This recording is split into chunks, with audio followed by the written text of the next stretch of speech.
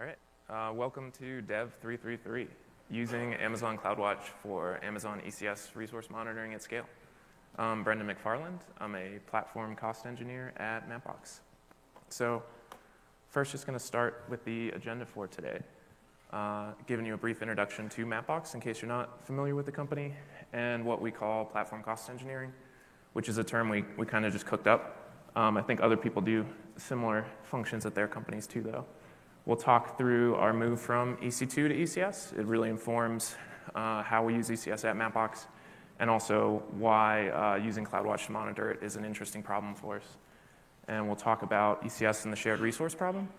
The shared resource problem being we use clusters to run multiple applications and multiple teams all in one cluster, and how that affects our monitoring space, how we use CloudWatch on ECS in general, and how we build a solution with CloudWatch to figure out the shared resource problem, the tasks running on our cluster, and breaking out discrete costs. And we have some results, some lessons learned along the way. It didn't go perfect, and then briefly talk about what's next at Mapbox. So Mapbox, we're a platform for developers who want to use location in their app. So whether you're a mobile developer or web developer, if you have any need for location, we've got APIs for you, we have SDKs, and you can work with Mapbox to put in navigation or maps or geolocation searches. So the primary APIs at Mapbox would be maps. That's when you think of tiles. An example would be something as simple as maybe you're a pizza business and you want a store locator. And with Mapbox, maybe you're a pizza business that only delivers by water. You could take all the roads off your map, just show water. You can change the colors to match your color scheme. You can really do anything you want with our base layer. We open it up to customization by designers or developers. Navigation, getting from point A to point B, which is a big deal these days. There's all sorts of ride sharing. There's getting your deliveries, and search. So geolocation, if you have an address or you have latitude, longitude, and you need the opposite, we have an API for that too. Some of our big customers, the Weather Channel, they use us for custom map styles. They'll use us in mobile, they'll use us in web, and they'll display on top of it all sorts of styles with Dopplers, and we handle the traffic if a hurricane's coming in, and they're one of our big ones for sure. And Tableau, if you have custom data sets in Tableau, and you can bring in your own Mapbox license and do things like 3D data visualizations. If you have population density and you want something really gripping beyond a spreadsheet, you can use Mapbox. So as we've grown, this has enabled our other products. So we're at the point where we now have live traffic. We're in enough mobile apps that are reporting back telemetry that we can tell you where traffic is bad, where's good, and you can't really do routing these days without traffic. So we also have a traffic API. And that level of telemetry also keeps our map up to date. So this is telemetry traces around Washington, D.C., and if there's road closures, or let's say maybe there's a road missing, we'll know pretty quickly. It can be flagged by having telemetry where we don't think there are roads, or not having telemetry where we usually have lots of it. And Mapbox has been on AWS since it started. At this point, we're at thousands of customers, we're in thousands of mobile applications, we have hundreds of millions of daily active users, and we collect over 3 billion location probes a day, 100 million miles of anonymized telemetry every day. All of this consumes trillions of compute seconds on Amazon ECS every day. And I tell you this not to sell you on Mapbox, although Mapbox is great. If you want to use location, go for it. But this is more to set the stage that on ECS, we're doing a lot. We have all these APIs running at the same time. We have processing clusters as well. And we really lean on ECS for our production workloads. So what's platform cost engineering at Mapbox? Platform cost engineering, top role is really cost monitoring and getting information out. I think our AWS bill had 34 services last month, and how much we use each one changes rapidly. Each service will come out with new products, and just keeping tabs and informing back to our stakeholders what's happening in the AWS bill, and watching for maybe somebody turned up a stack for load testing, forgot to turn it back down. We want to tell them right away. Platform cost engineering, it's also on the on-call rotation. I think I'm on level 2 right now, so hopefully nothing big happens. but it's just like any other site reliability engineer. And we found that when our servers are having trouble, if you're getting alarms, that's often when you're also spending the most money. So, and it's the high human capital cost as well. If you're really on call, you start to learn that tuning down a cluster and then getting 5 alarms every day is going to cost you a lot on the human side that you might not see if you're just looking at your bill every week. And consulting with stakeholders is important. So it's a service team, it's a support role. Like Mapbox business is not cheap platform. Mapbox's business is providing like key location APIs to everyone. And innovating and advancing is also part of it. It's part of the whole platform team. They spearheaded the ECS migration, and platform is about making sure that our teams are pushing the boundaries of how you're using cloud. So the principles of cost engineering, informing and empowering stakeholders. It's about our product teams. It's about keeping finance in the loop, keeping leadership in the loop, making sure everyone has the data they need to make decisions. Stewardship of resource usage. So it's not just enough to monitor. If you notice something is going astray, you need to take action, let people know, and don't just say, well, I know that API is running too hot, but it's not my API. Like we're watching it. And then the term the x-axis is coming. So that's what this complex graph is all about. So scale at Mapbox. Whenever we're thinking about scale, you can put it on these 2 axes. So scale of growth would be along the x here, and scale of our resource usage would be on the y. So a simple one would be how many servers you have to serve a certain number of customers. And you can go a couple different ways on this graph. Maybe you need 1 server for every customer. And that could be okay for your business model. We try to do better than that. We really try to avoid a situation where you end up needing more resources as you get further along the scale graph, because this will potentially kill your business, essentially. So what we're really aiming for is scale where we're below linear. And as we add, if we double our customers, we really don't want to double our servers. We want to have an infrastructure that responds well to that scale. Sometimes there's a little investment ahead of time. You'll incur costs before you see them back. But in the long term, if you know growth is coming, and we just assume it is, because if it doesn't come, that's a whole other problem, and it's not our problem. So we're ready for growth at all times, and we're looking to have scale at that point. So resources could be anything. It could be servers, your engineers, your AWS cost, how many alarms you're getting, because that'll burn out you can only get so many alarms before you burn out your team. And on the scale side, you're going to add customers. Requests could double as you onboard a massive customer. Your product teams are going to come out with new applications, new APIs, and all that. Your resources, you want them to stay under linear. So that was part of what ECS was about at Mapbox. We were primarily on EC2 and auto-scaling groups. About a year ago, we moved solely to ECS for our production systems. So why did we move to ECS? These are some of the more obvious benefits. Actually, Franca at Mapbox is giving a talk on Friday solely about ECS benefits that are maybe a little less obvious. So you should check it out if you're very interested in ECS. But you get lower costs. Ideally, you get better utilization. You can right-size your containers easier than you can right-size an EC2.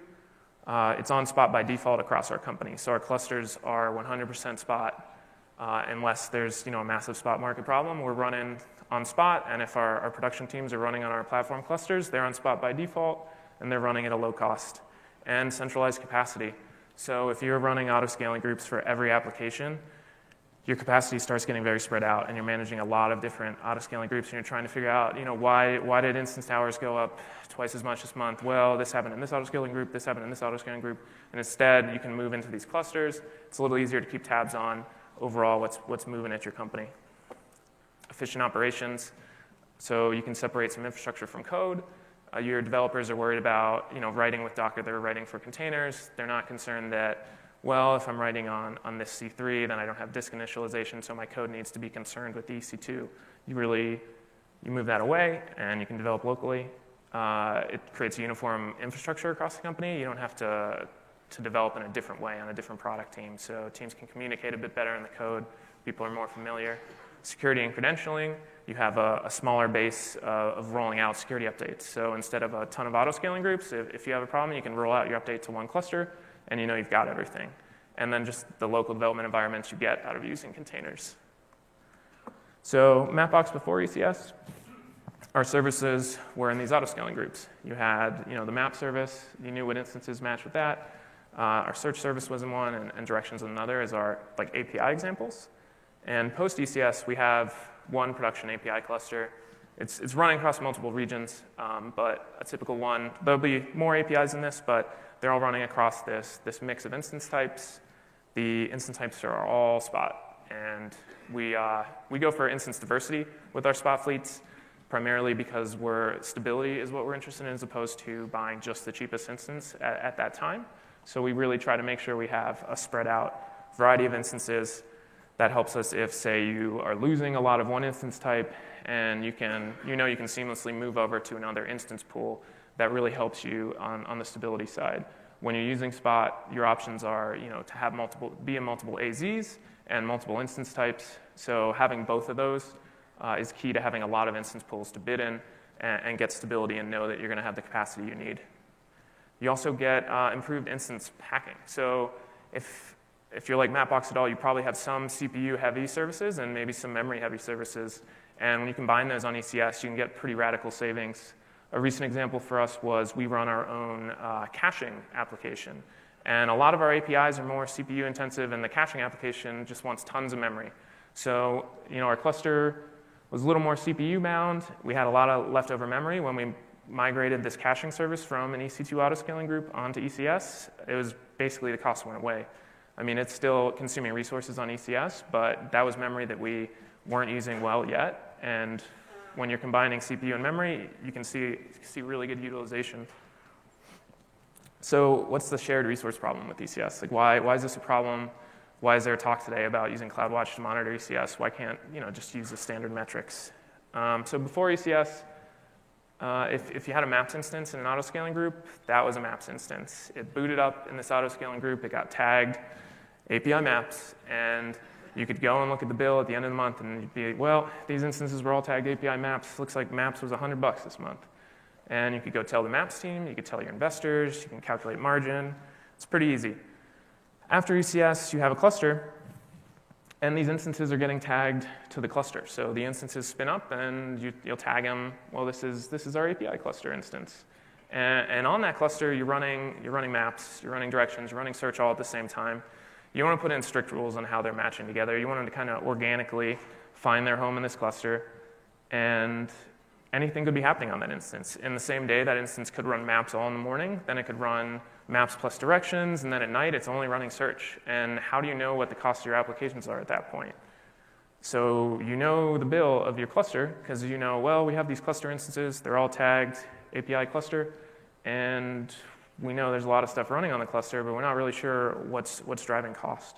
And this isn't even really a problem with the tagging. I mean, there's no tag you could apply to an instance that's getting spun up on this cluster that would reflect that it ran maps for 12 hours, and then it ran directions for 3, and then it ran geocoding for 7. You need dynamic tags. That sounds like a disastrous idea.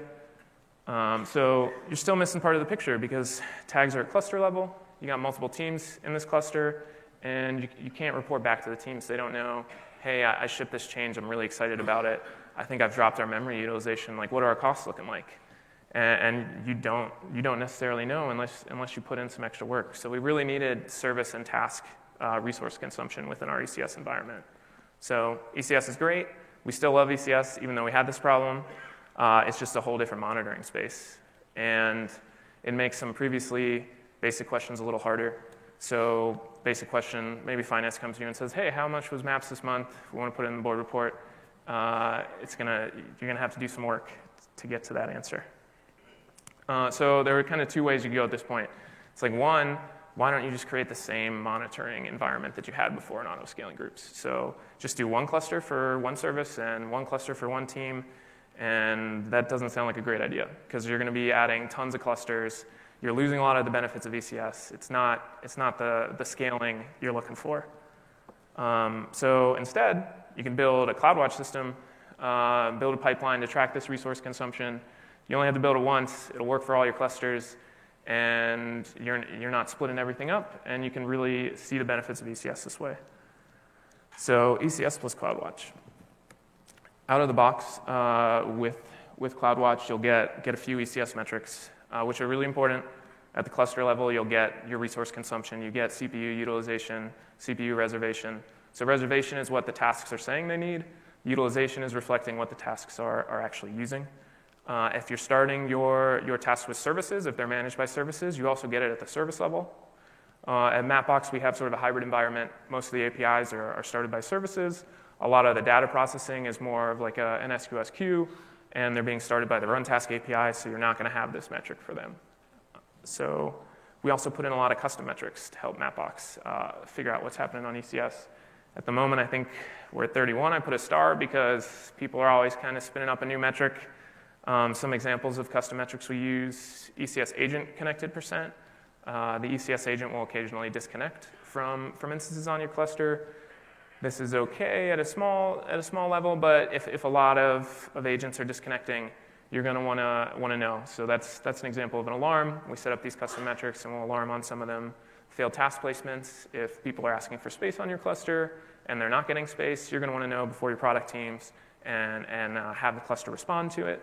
Active instance count, spot termination, those kind of things are very important for us as we're running on Spot Fleet. We want to know what type instances are running. We want to know how many.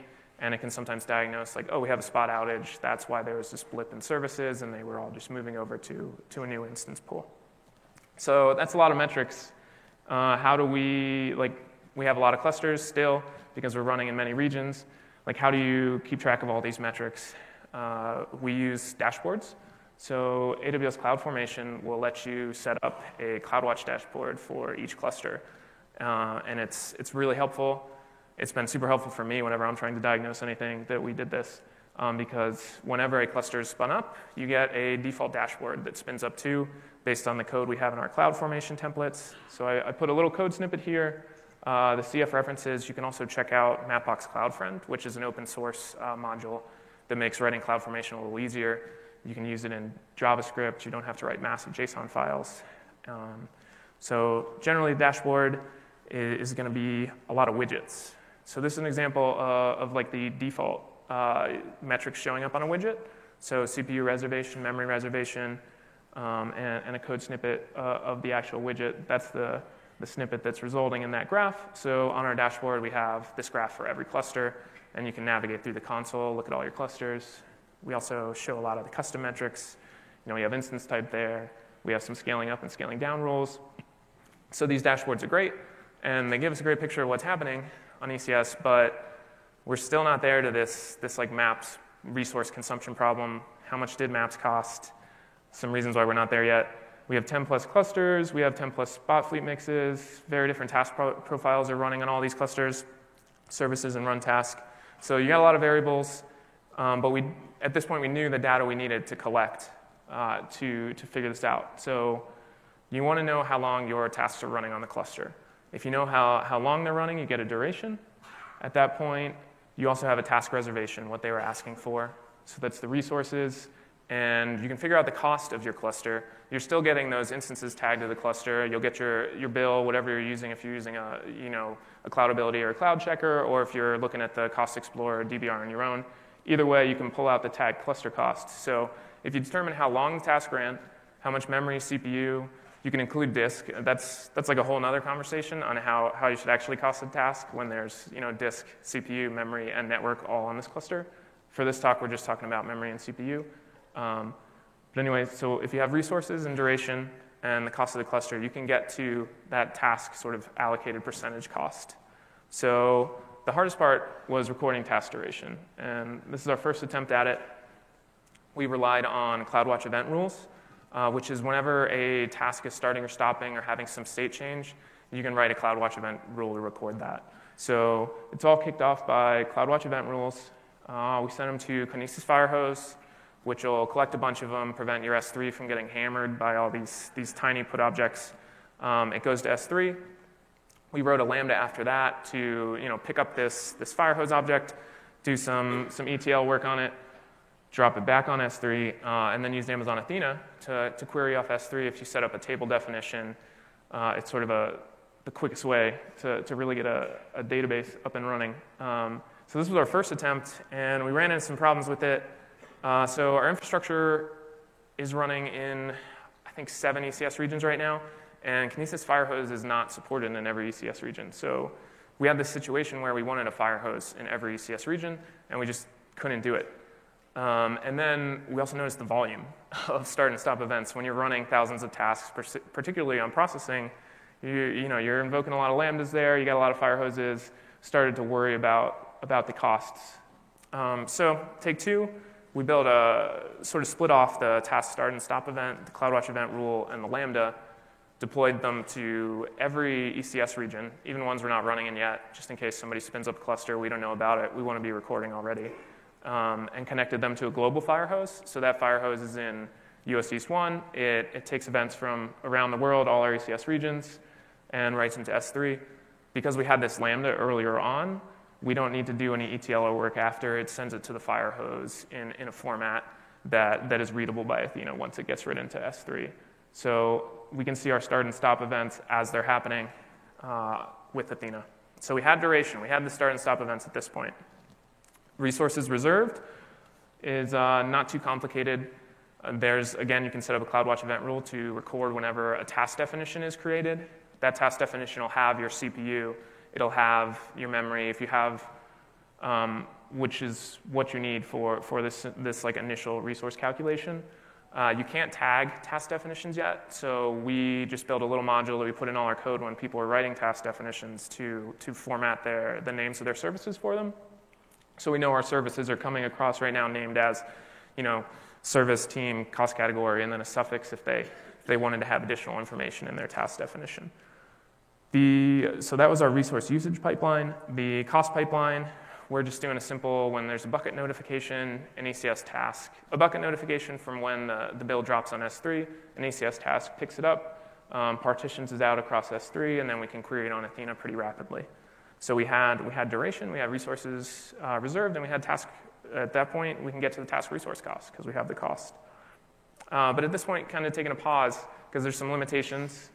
First off, we realized how much is this entire pipeline about to cost us? How much are we spending just to figure out our spending?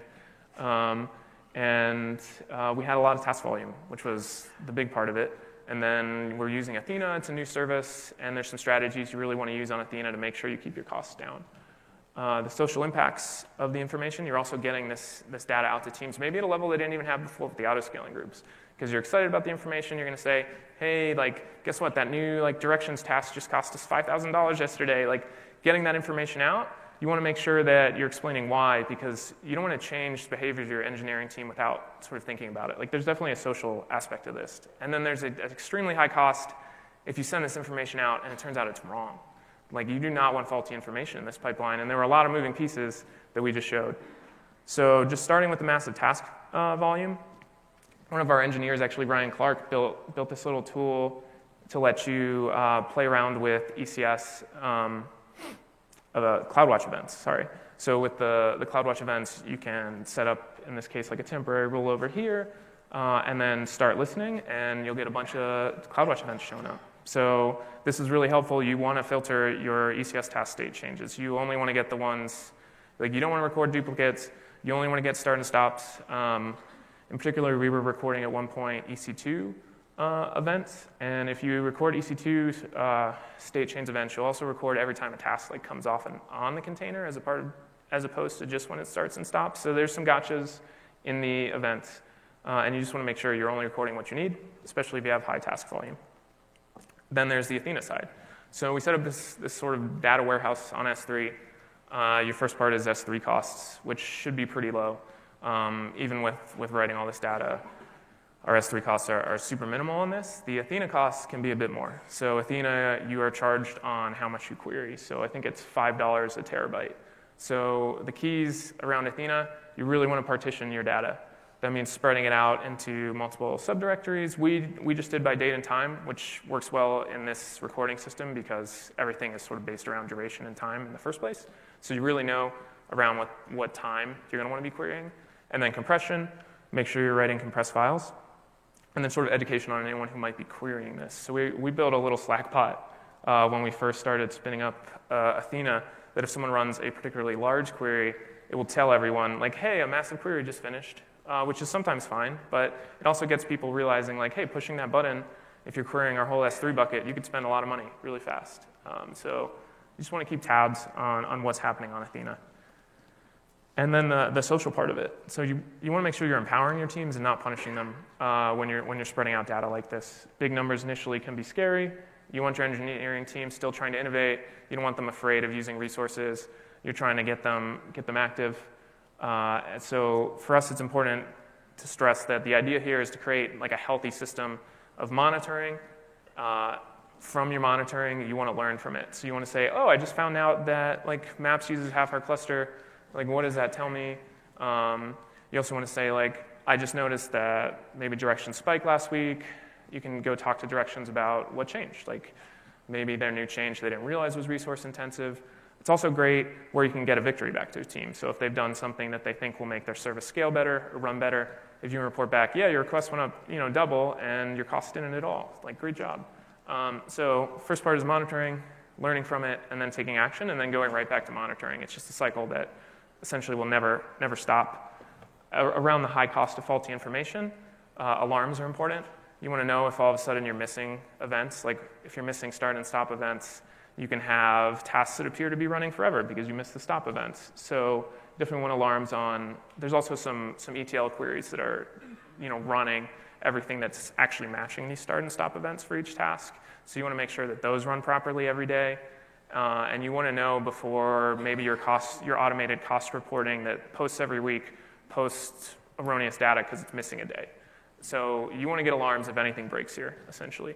They don't need to wake you up, but you probably want to get an email or have it in a Slack channel, and so you can be able to fix it before you send anything out that might be faulty to stakeholders. So that's just making sure you're regularly checking in, because you're probably not going to log in and check to see how your data,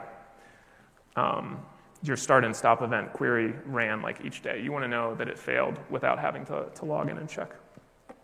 So results for Mapbox, we got to the cost of a container that we wanted.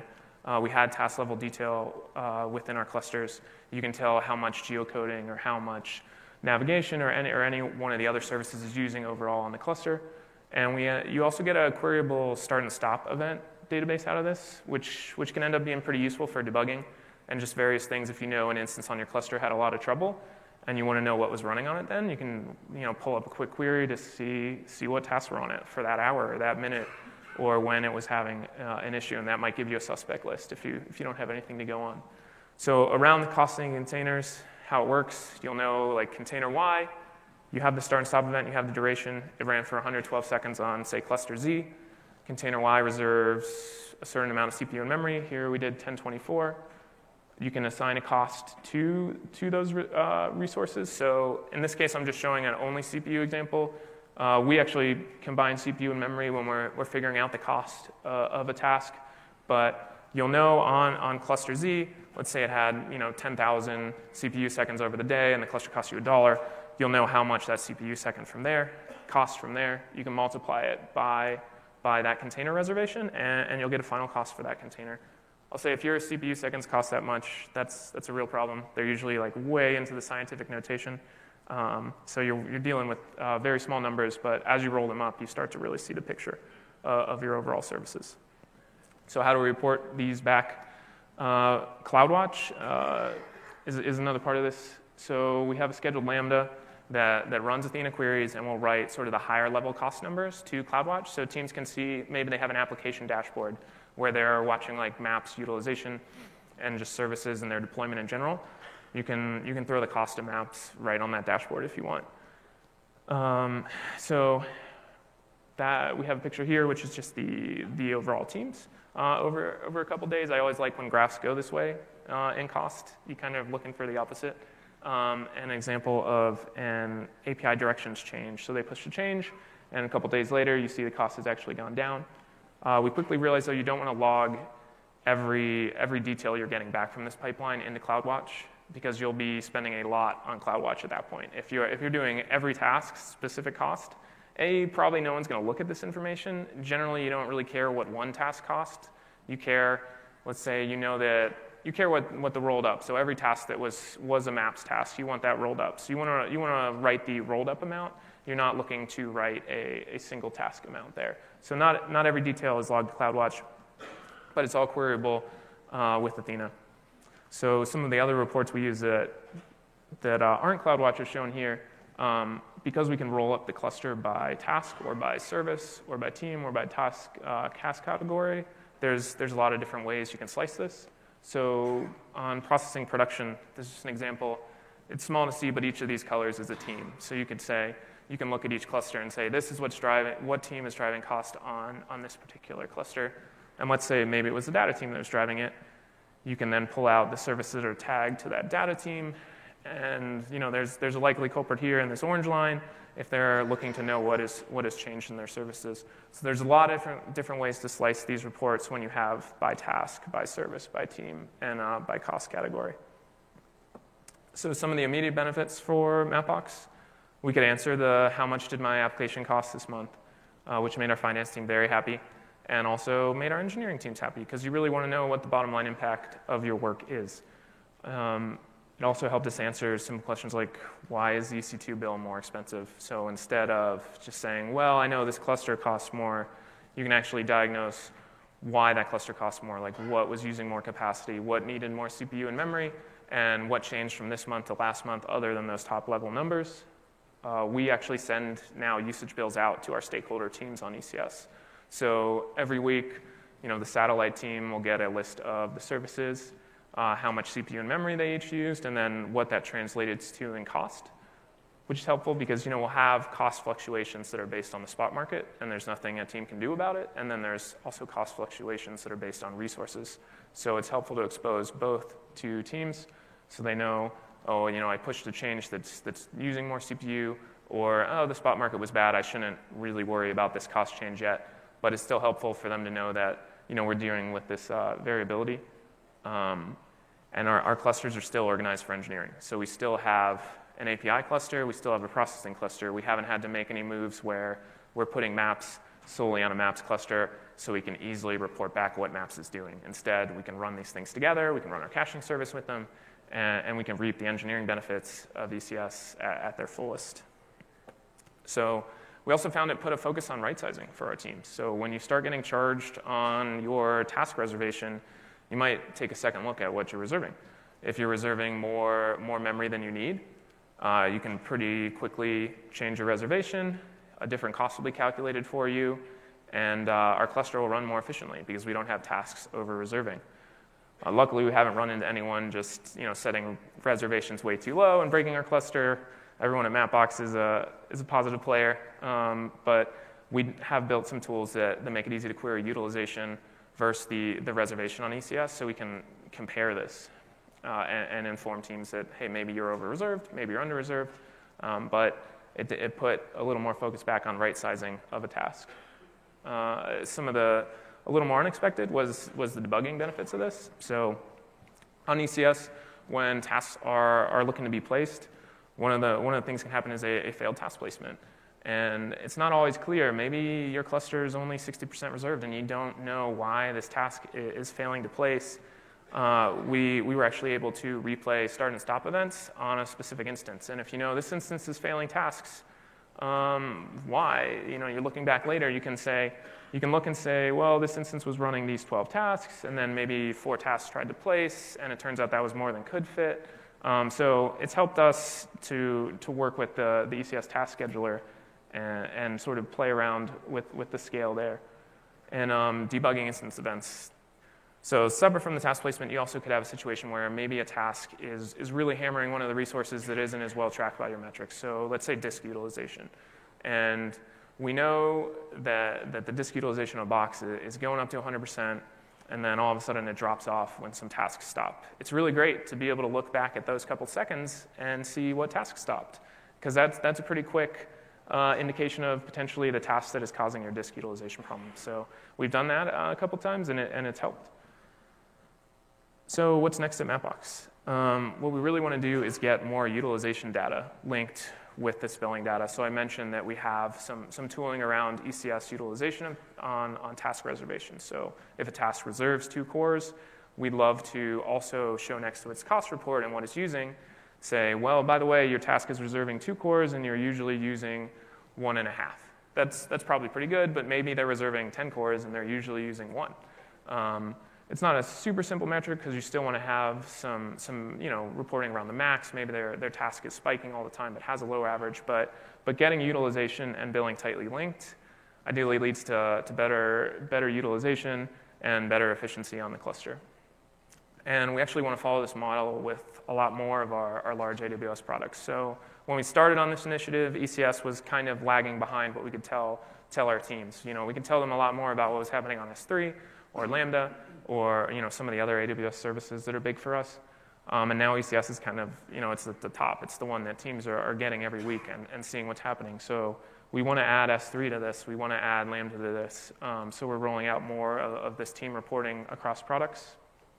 And then we want to add some more alarming and monitoring. So it kind of woke up us to the fact that we're still a little manual on looking at the bill every week. And as I was going through and sort of diagnosing, this is happening on S3 or ECS costs are here, there were some patterns that emerged on how you would dig into any AWS resource. So if the resource went up, any product, let's say ECS went up by double, you could initially just start doing some queries, slicing that product by, let's say, by the team or by the cluster tag, and just automatically get a report back without having to do this manual data sort of digging.